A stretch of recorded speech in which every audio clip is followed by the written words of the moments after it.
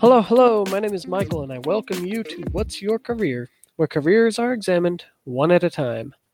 Jeremy Hadley joins me today from Washington State.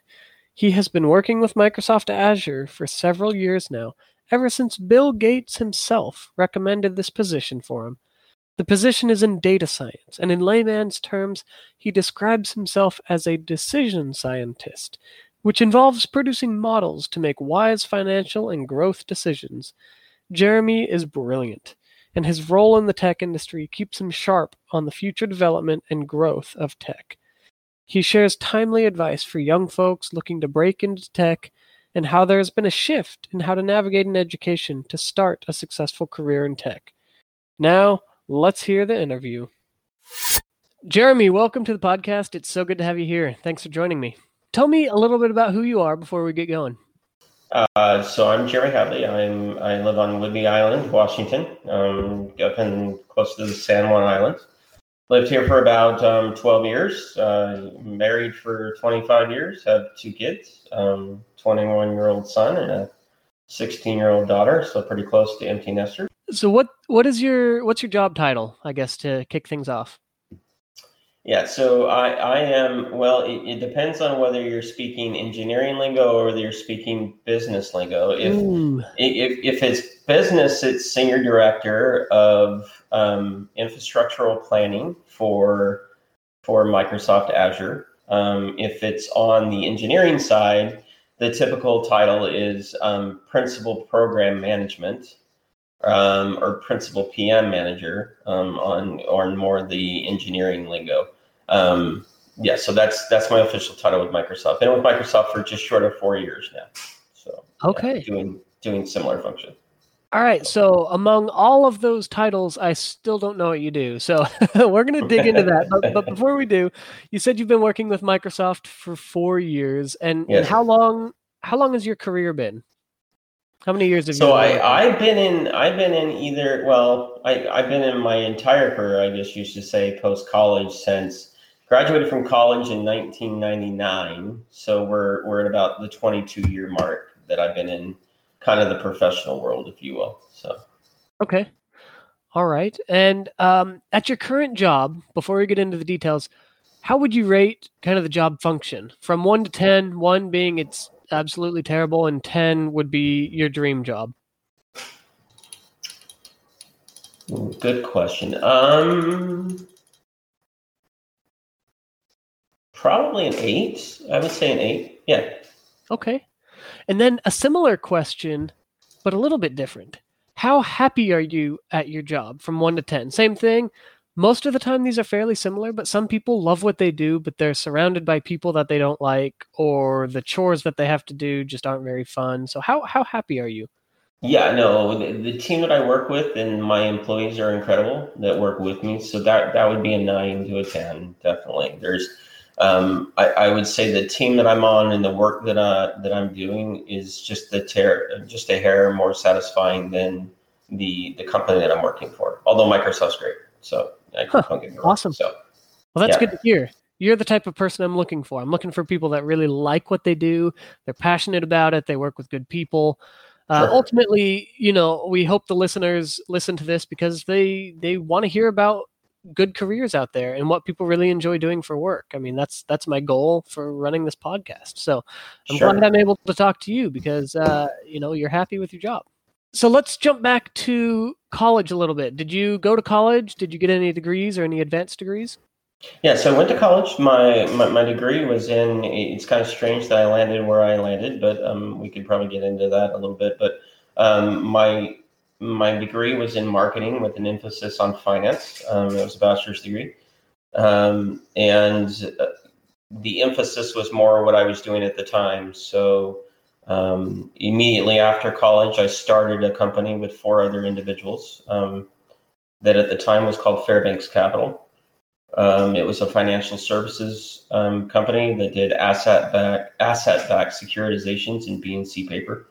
So loan servicing, if you will, for B&C paper loans or subprime loans for various investment agencies like Greenwich Capital, Lehman Brothers at the time, Credit Suisse, and Bank of America and so forth. So we would take their subprime loans, residential home loans or commercial that were in the subprime space, and we would be their servicing shop for them. And so we were, long story short, we could go in a lot to that, but it was a fascinating journey for roughly 6 years.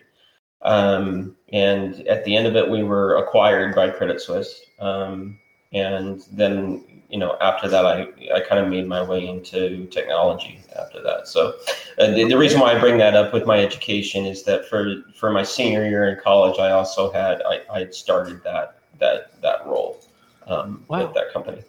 So I know this isn't your main career, but that is very fascinating to me, and I want to ask a couple questions on that then. How did you, I guess, decide to just start a company right out of college without any experience? That seems rather intimidating or rather daunting of a task. How'd you know what you wanted to do, and how'd you make that happen? Well, I really didn't know what I wanted to do at all, Michael. So at the time, I was just looking to get inside business of some stretch, more into the finance world. I was kind of pulled in by another student that was graduating with me, whose father was starting this company. And essentially it just began, Michael, with buying 6 or 7 subprime, or servicing 6 or 7 subprime properties in Utah, in various towns within Utah. That they were the distressed properties about to go into foreclosure and kind of early sale. And my friend's dad would buy up those properties, and then he would service them as well. He had a little bit of financial services background, and so he decided to start his own company. And I kind of went along with my friend. I put some of my own money in it that I had in capital, and became a junior partner or a junior owner of the company.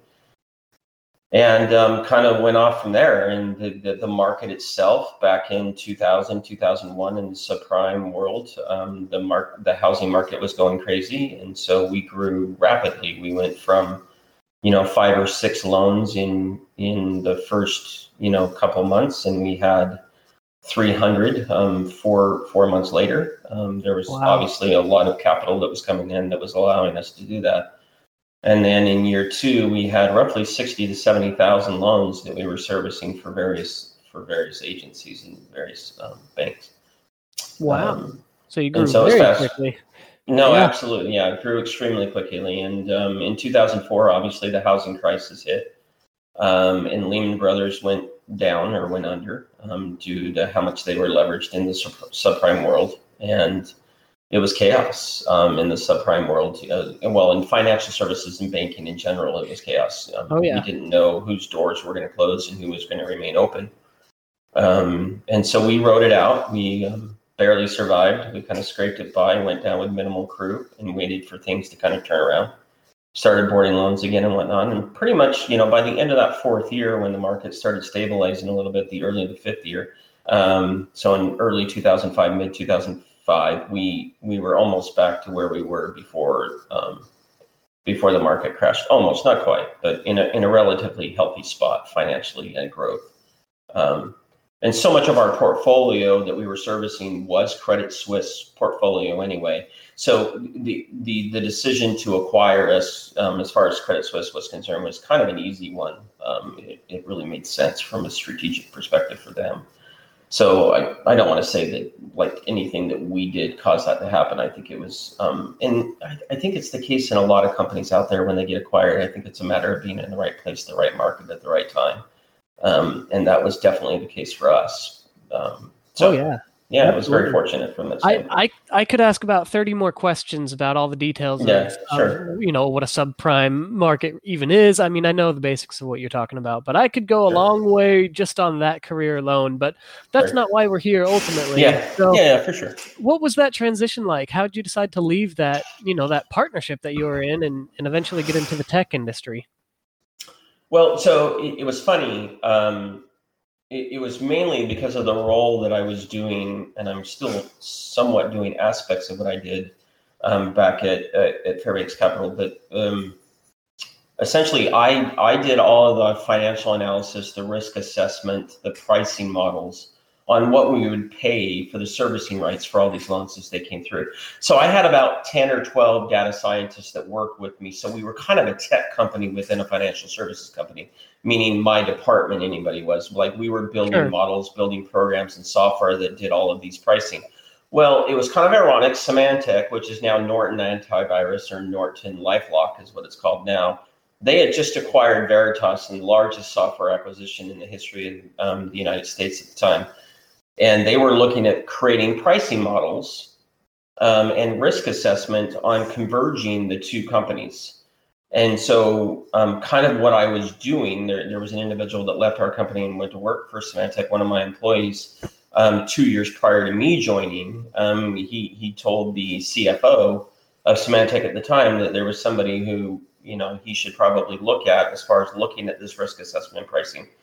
Even though I wasn't in technology, it was very similar to the type of work that they needed. And so that's when my career did its cataclysmic shift, if you will, into technology. And so, that's what caused it. That's what had me leave the partnership is twofold. The reason why I left is, one, I wanted to be in technology and software and technology at the time. And then number two is I didn't really have interest in staying with the company after Credit Suisse bought them, because they had departments, multiple departments that did what I did, like in my team had done. So the critical thing for me at that time was to put my team inside a position to where they were well established within Credit Suisse. But from a leadership perspective, they didn't really need me around anymore. There was multiple different VPs within Credit Suisse that could take care of that at that time. So it happened to be good timing when I got the phone call to go to technology or go to Symantec that, it was a good time for me to exit, and,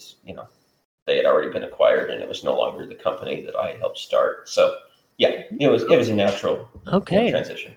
Well, that makes sense. So then, after those first, 4 or 5 years that you were with your startup, to the point when you joined Microsoft 4 years ago. So that's what, about 15, 16 years, something like that. Yeah.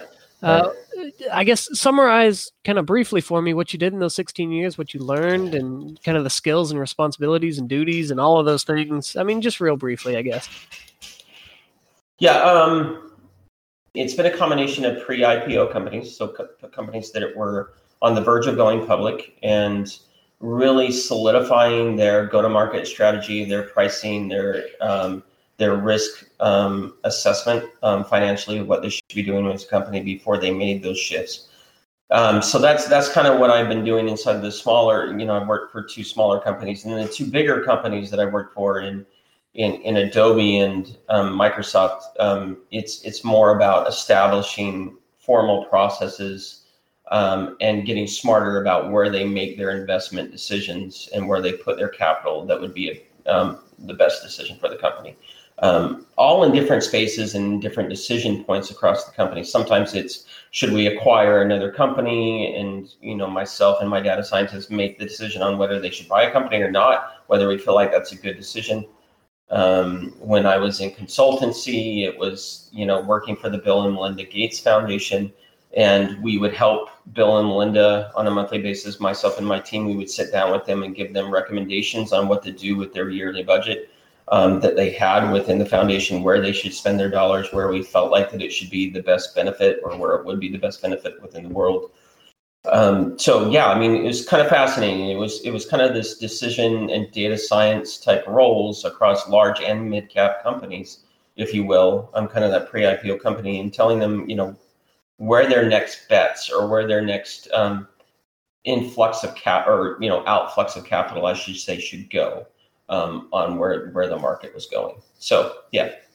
Okay, there's a lot there. What you've described to me, if I were to summarize it, is you help companies grow and spend money in the fewest words possible, make wise investments for the future. You help them, eventually go public and make all the right decisions, both from like a marketing and advertising standpoint, but also from like data science and software and putting all of that together to I guess make some large decisions. Ultimately is what it sounds like to me. Do I have that more or less correct?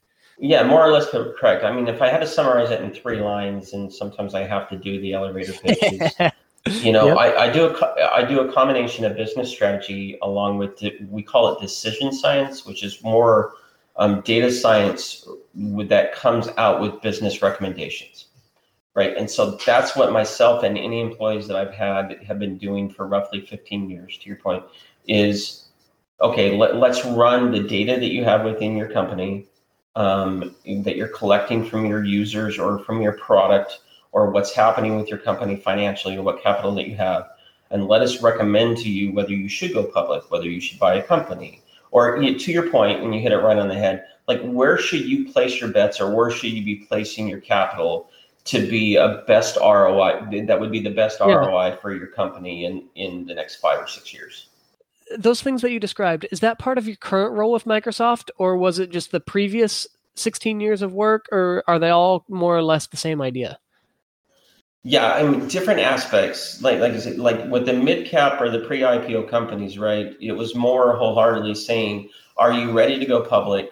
And once you do go public as a company, where should you invest, and what should you be doing with your products to accelerate your growth when you actually are public? With the bigger companies, it was okay. With these billions of dollars that you have on your books right now, here's where you should invest. Here's what products and marketing strategies that you should invest in that we think that there's a greater ROI on. Okay. So yeah, those would be the two big buckets, and it would depend on what the size and the position of the company was at the time on what I would be doing. But yes, it's still inside that data science, decision science space with all of those different companies. Okay, in those last 4 years, you've been working with the Bill and Melinda Gates Foundation, doing the similar sort of decisions that you've been talking about, but on a very large scale. Yeah, actually, it's interesting. The Bill and Melinda Gates Foundation, I was just doing on a consultancy basis before I started with Microsoft. And it was really interesting coming out of one of the meetings. Melinda wasn't there. She was over doing an interview with CNBC in New York. And Bill pulled me aside after one of our meetings, Michael, and he said, Jeremy, there's a department within Microsoft that you really need to explore. And I've set up a lunch with you with one of the executive vice presidents at Microsoft. You need to go eat lunch with them on Thursday of next week. And lo and behold, like I had a job offer with Microsoft doing what Bill thought would be great, for the company at the time. And so I really didn't formally apply to go to Microsoft. It wasn't my intention. I was perfectly happy consulting with the Bill and Melinda Gates Foundation with Unified Consulting. I loved the job. I loved working with them, but I was kind of referred and or recommended, and it turned pretty hard to say no. So, yeah. Well, what an awesome story that you have, and to work with one of the greats out there. Okay, so what does an 8-hour day look like for you, or do you work 8-hour days? Are you working 15-hour days? Yeah, no, it's interesting. I would say it's closer to the 15 hours, definitely, and it's because really I have team members throughout the world in APAC, in EMEA, as well as in the Americas, and so my average day is coming in, looking at what statistical models have said that have been built around a series of like 50 different projects that we're involved with. So let's say, for instance, Windows wants to break into Israel with a new update or with a new marketing strategy. I'll wake up, look at my email, look at the new models, what the recommendations are, what I see as far as market trends, and as far as what the data science and my data scientists came out with. I'll structure that inside an executive type view and generally take it to, kind of the SVP level at Microsoft and communicate, what I think that, we should be doing based, in any one of these 50 projects that we're involved with, or initiatives that we're trying to do this type of analysis on top of.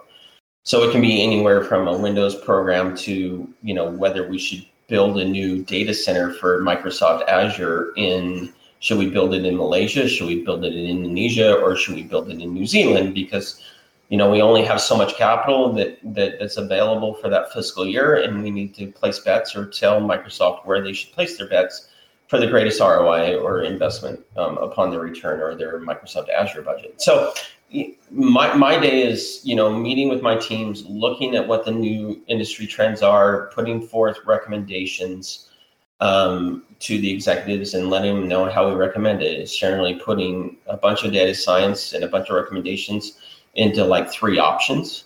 So that's kind of what I do, right? Is I'm not smart enough to build the data science models anymore, right? Like I'm removed from that. What I do is translate everything that my extremely smart employees are building and what they're recommending into executive proposals, and rationalizing that into executive proposals to make it easily digestible by an executive to say, okay, you're giving me 3 options and I'll take it from here with here's my 3 options with my recommendation on what they should do. They take it from there and they make their decisions. So that's kind of my day. It's sitting in front of a computer. It's looking at a lot of statistical analyses. It's talking to my team, and then it's rationalizing all of that into business proposals and or strategies. So do you spend a decent amount of time preparing, presentations or reports or executive summaries? All of that is kind of all the above.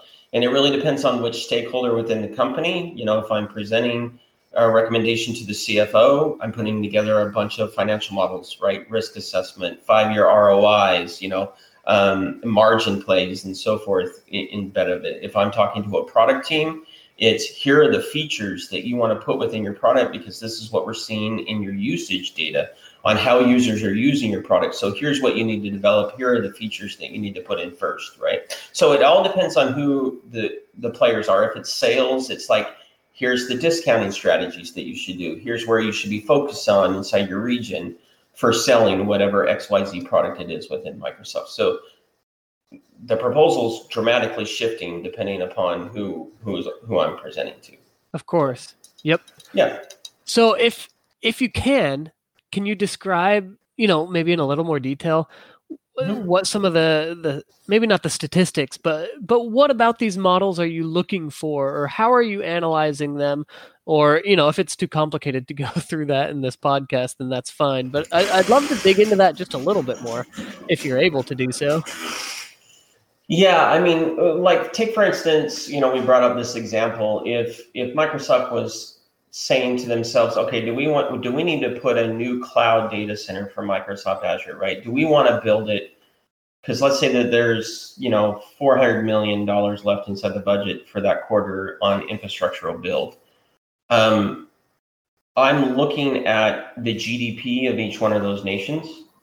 I'm looking at technology uptick, meaning what's the adoption of technology within those spaces. Yep. I'm looking at demographics, the models are showing me how many middle-aged males are there versus children and so forth, right? I'm looking at all of those variables, or my data scientists are looking at all of those, and I'm looking at each one of those aspects of what we've deemed as a team to be what we call decision point factors that, and there's 5 or 6 of them in any kind of analysis that I'm doing. And basically I'm structuring that saying, here's why I recommend that I'm making this up because I can't tell you where, but here's why I'm making up or why I'm recommending Malaysia. But I've already narrowed down that the next data center based upon the worldwide trends and where I think that Microsoft hasn't penetrated inside a market well enough based upon the growth in GDP and demographics of a nation. My team will narrow that down into 3 areas that's kind of the finalists. And then I'll look through that and basically do a final assessment and say, yes, I agree with those 3 regions that should be the final contestants, if you will. And then I'll give my recommendation saying it should be Malaysia for XYZ reasons. Now, I can't go into all the specifics on that because that's proprietary information, but that's basically what I do. Sure. I'm the final, I'm kind of that, I'm not the final decision maker, but I'm the next final decision maker that says, here's the final recommendation that we give you. Now, they may choose something else that's completely out of my hands, and they have chose something else for something that they may know or another aspect that, we weren't purview to. But okay. Yeah. So do you deal a lot with budgets? Are you, do you spend a lot of time looking at dollars and cents, or is it mostly just on the data side of things that you're focused? Actually, no. This is where it's weird. My career, probably 12 years ago, really veered away from finance, if you will. Basically, what I build, the only thing I need, Michael, is give me the budget that I have.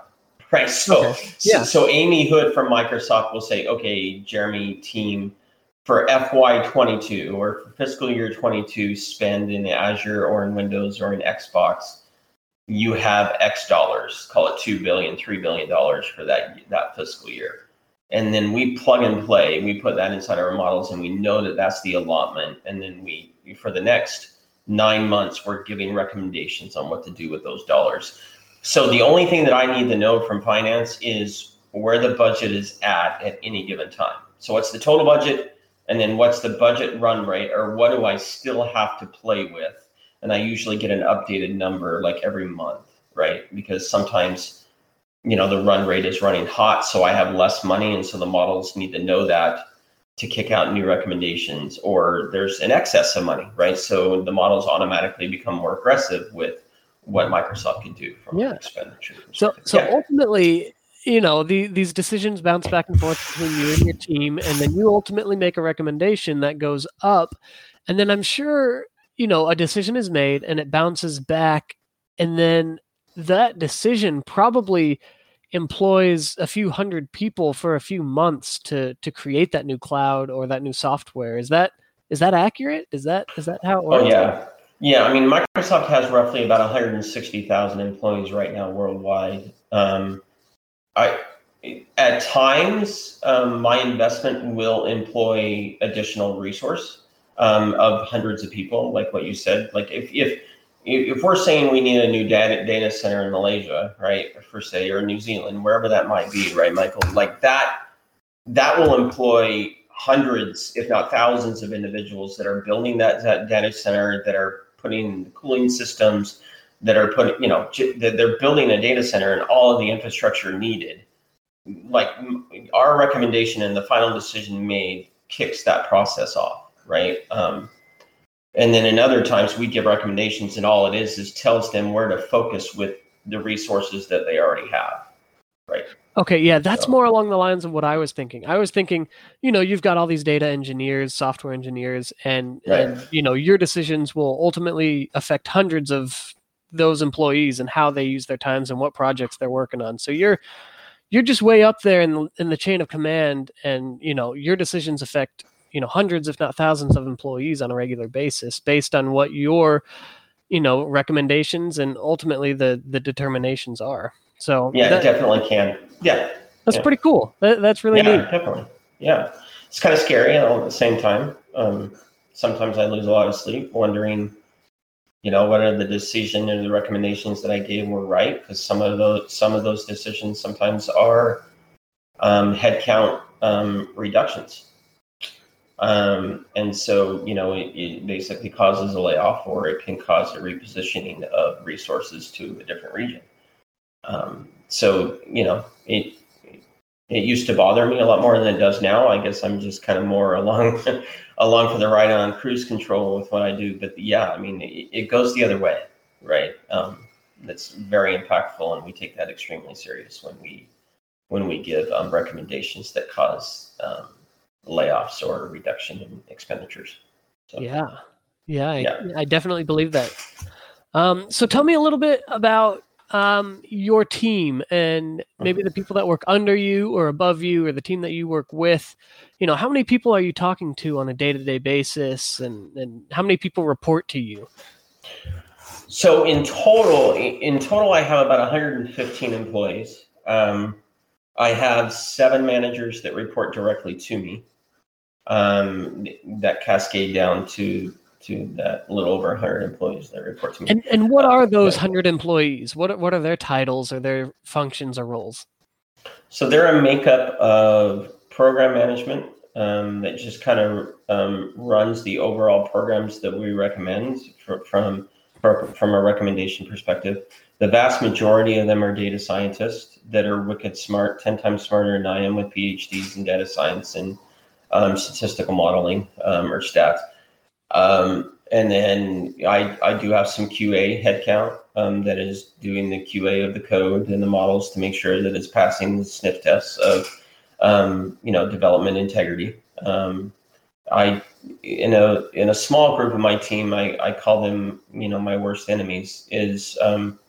They are my compliance and security division that basically look and ensure that the data that we're collecting and we're monitoring on individuals and their usage is in compliance with federal regulations.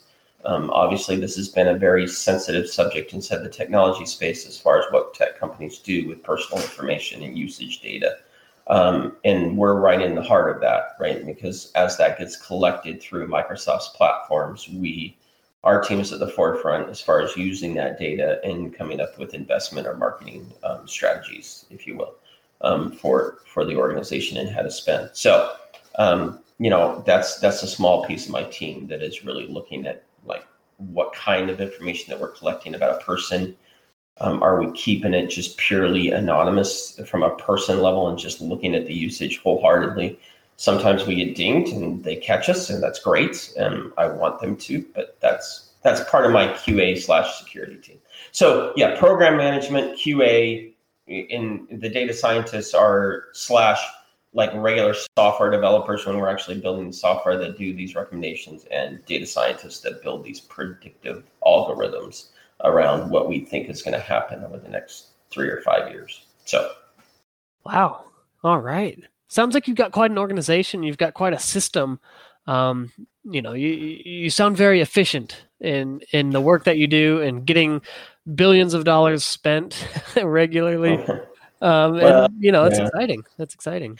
Yeah, it's kind of a vulnerable situation to be in all at the same time because, I tell my family, I tell those closest to me that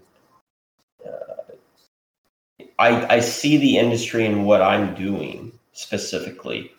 Michael, I won't have a job in 15 years. The machine learning and these predictive algorithms and the data scientists themselves that are building the recommendations that are coming out of these models, right, and this code base is getting so intelligent and so refined, Michael, that I'm almost not needed, or I won't be.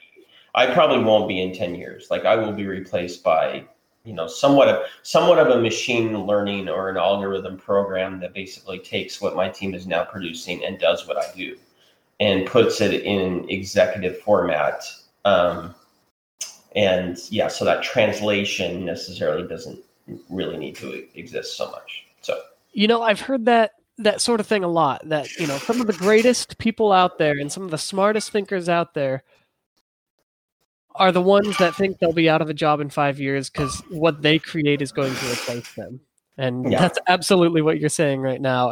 And I definitely believe that. So are there like 4 or 5 or 10 or 300 of you at Microsoft, or are you in a pretty unique role? You were pretty close. I would say there's about 5 to 7 individuals that kind of do what I do, in some aspect or the other, that have their own divisions, and they specialize in different departments within Azure or within Microsoft as a whole. So there's teams that do what I do, and my team does for Xbox, that do it for Windows and Office. We're predominantly more in the the cloud space, and so forth. But yeah, there's bits and pieces of what my team and I do throughout Microsoft, but it's very divisional focused. But the roles are very similar. So yeah, absolutely. Okay. Yeah. Well, I feel like I've swallowed a watermelon whole just listening to you talk, and it's a good thing. I've learned a lot. It's a lot of information. And now I want to kind of take a step back, and sure. You having years of experience, working for I guess 22 years since you graduated college. What are some recommendations you would give to the listener out there who maybe wants to get into the tech industry and ultimately would like to, climb the ladder, as they say, and be what you are someday? Yeah, the number one. So when I speak at universities, when I'm asked to kind of give talks to upcoming graduates, if you will, or if I interview MBA candidates or whatever that are coming in with Microsoft with an internship program, I'll tell them always, if you're looking to break inside the tech industry going forward, the best way to do that is go into a field as specialized as possible. When I was going through college in the late 90s, the golden rule was go as broad with your degree as you possibly could. So, graduate in marketing or in finance or in economics or in business management or in accounting, right? Because it gives you this wide array of careers that you can, do or that you can accomplish for a company. And I think that paradigm has really shifted that I've seen in the 22 years that I've been in either finance or mainly technology, is that those type of jobs are either taken up and already being taken care of, and there's not a lot of turnover in those type of jobs, or they're jobs that, to your point, will eventually becoming automated or redundant or less needed. So I always tell them to go into a field like data science, like programming, development, Q&A within development, security, privacy are big areas to go into right now. So I what I tell people that are looking to break into it is try to become as narrowly focused and as specialized in what you do as you possibly can. I don't think the broad approach is working so well in education and or experience as well as it used to within technology. Let's put it this way, Michael. If I was applying for a job on my credentials in 2000, when I was 1 year out of college, into the Microsoft today, if I got a job, it would be a very entry level job, and it would be extremely hard to break into the company. Extremely. Yeah, that's interesting advice. I haven't heard that one yet. But it does make sense, especially in the tech industry, which is only growing and becoming more and more and more specialized. It makes sense. You've got to pick something that you'll be good at, you'll enjoy, and get a job in that space. Would you say that there's a lot of room to shift around once you kind of break into the industry and get a little bit of experience? Yeah. Oh, absolutely. Yeah. One of the hardest things that we have right now within my team, I would call them, sister or brother organizations within the company that do similar work, is trying to keep employees at the company. As great of a company as Microsoft is, both within compensation and benefits and work-life balance and just their overall culture, there is a revolving door taking place between Microsoft, Amazon, Facebook, Google, Oracle, Apple, and it's extremely difficult to keep individuals within those companies or within your company, because there's, especially if you're inside those specialized fields, and data scientists is right in the middle of it, right, Michael? And so it's extremely difficult for me to keep a really well-versed and qualified and experienced data scientist on my team.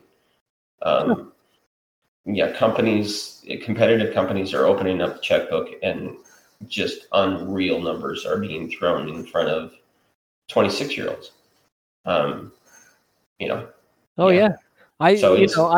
went to school in Utah, when Utah was starting to get real big in the tech industry, and I saw some of my friends and colleagues, with only a year or two of experience and getting these, $200,000 offers all of a sudden, in Utah. That's not in Silicon Valley or, up in Washington, where there's a few headquarters. Anyway, it's very interesting. There's so much growth in that industry that they're able to pay those big salaries, and it's hard. Awesome. It is. It's a great industry to be in, and it's extremely competitive. I don't see that changing anytime soon. And the tech companies, I think Utah is a fascinating use case with Silicon Slopes. That, you look at what a home costed 6 years ago in Utah County, it's doubled, tripled in that amount of time, right? And it's because the salaries and compensation of the tech industry has really blossomed within that space. So you said that you're going to replace your own job with the AI that you're producing currently, which is super interesting to think about. But where do you see yourself in 10 years or so in your career? Retired. Retired, huh? I'll be out in 10 years. So Microsoft has somewhat of a retirement plan, if you will, that kicks in if you're 55 years old and if you've been with the company for 15 years, then there's kind of a little bit of retirement plan that's available to you, which is kind of unusual for a tech company. But and yeah, that's kind of when I targeted to end my career. So okay, I do have an end date, right? Yeah, it's March 6th, exactly 10 years from now, 2031. So okay, interesting. Well, okay, let me change that question a little bit then. Yeah. In your retirement, I assume, based on our conversation, you're not the type of person that just is going to sit for the next 40 years of your life. What do you plan to do in retirement?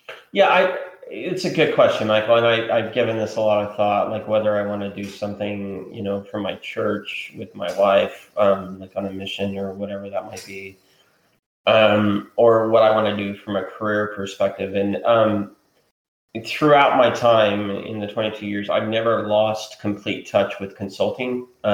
So even in my role today with Microsoft, like as long as I'm not given proprietary information out, there's random consultancy companies that will want to talk to me for an hour. So it'll be like a paid hour phone call, and they'll ask or pick my brain about certain industry trends or companies or technology and what I think about of those technologies before they actually invest in them. And so if there's no conflict of interest there, then I'll do that. And I find that extremely fascinating, and I like it a lot, to be able to just do these random touch points with private equity groups or investment individuals back east or in Silicon Valley, and give them my thoughts around where I think a company is going or a particular technology. So I would like to stay doing something like that on a fairly part-time basis. And just consult randomly for companies for, a finite amount of time, call it a week or 2 weeks, and helping them out through something. So yeah, I see myself doing something more like that than anything on a part-time or kind of on a routine level, if you will. Yeah. Okay. Well, Jeremy, I really appreciate you spending some time to talk with me. I learned a lot, and I think our listeners will be very impressed by who you are and the experiences that you've had. So you're a great addition to the podcast, and thanks for joining me. Well, thanks, Michael. Thanks for the opportunity. It was a pleasure. So, all right. Take care. Okay, thanks. Okay, bye-bye.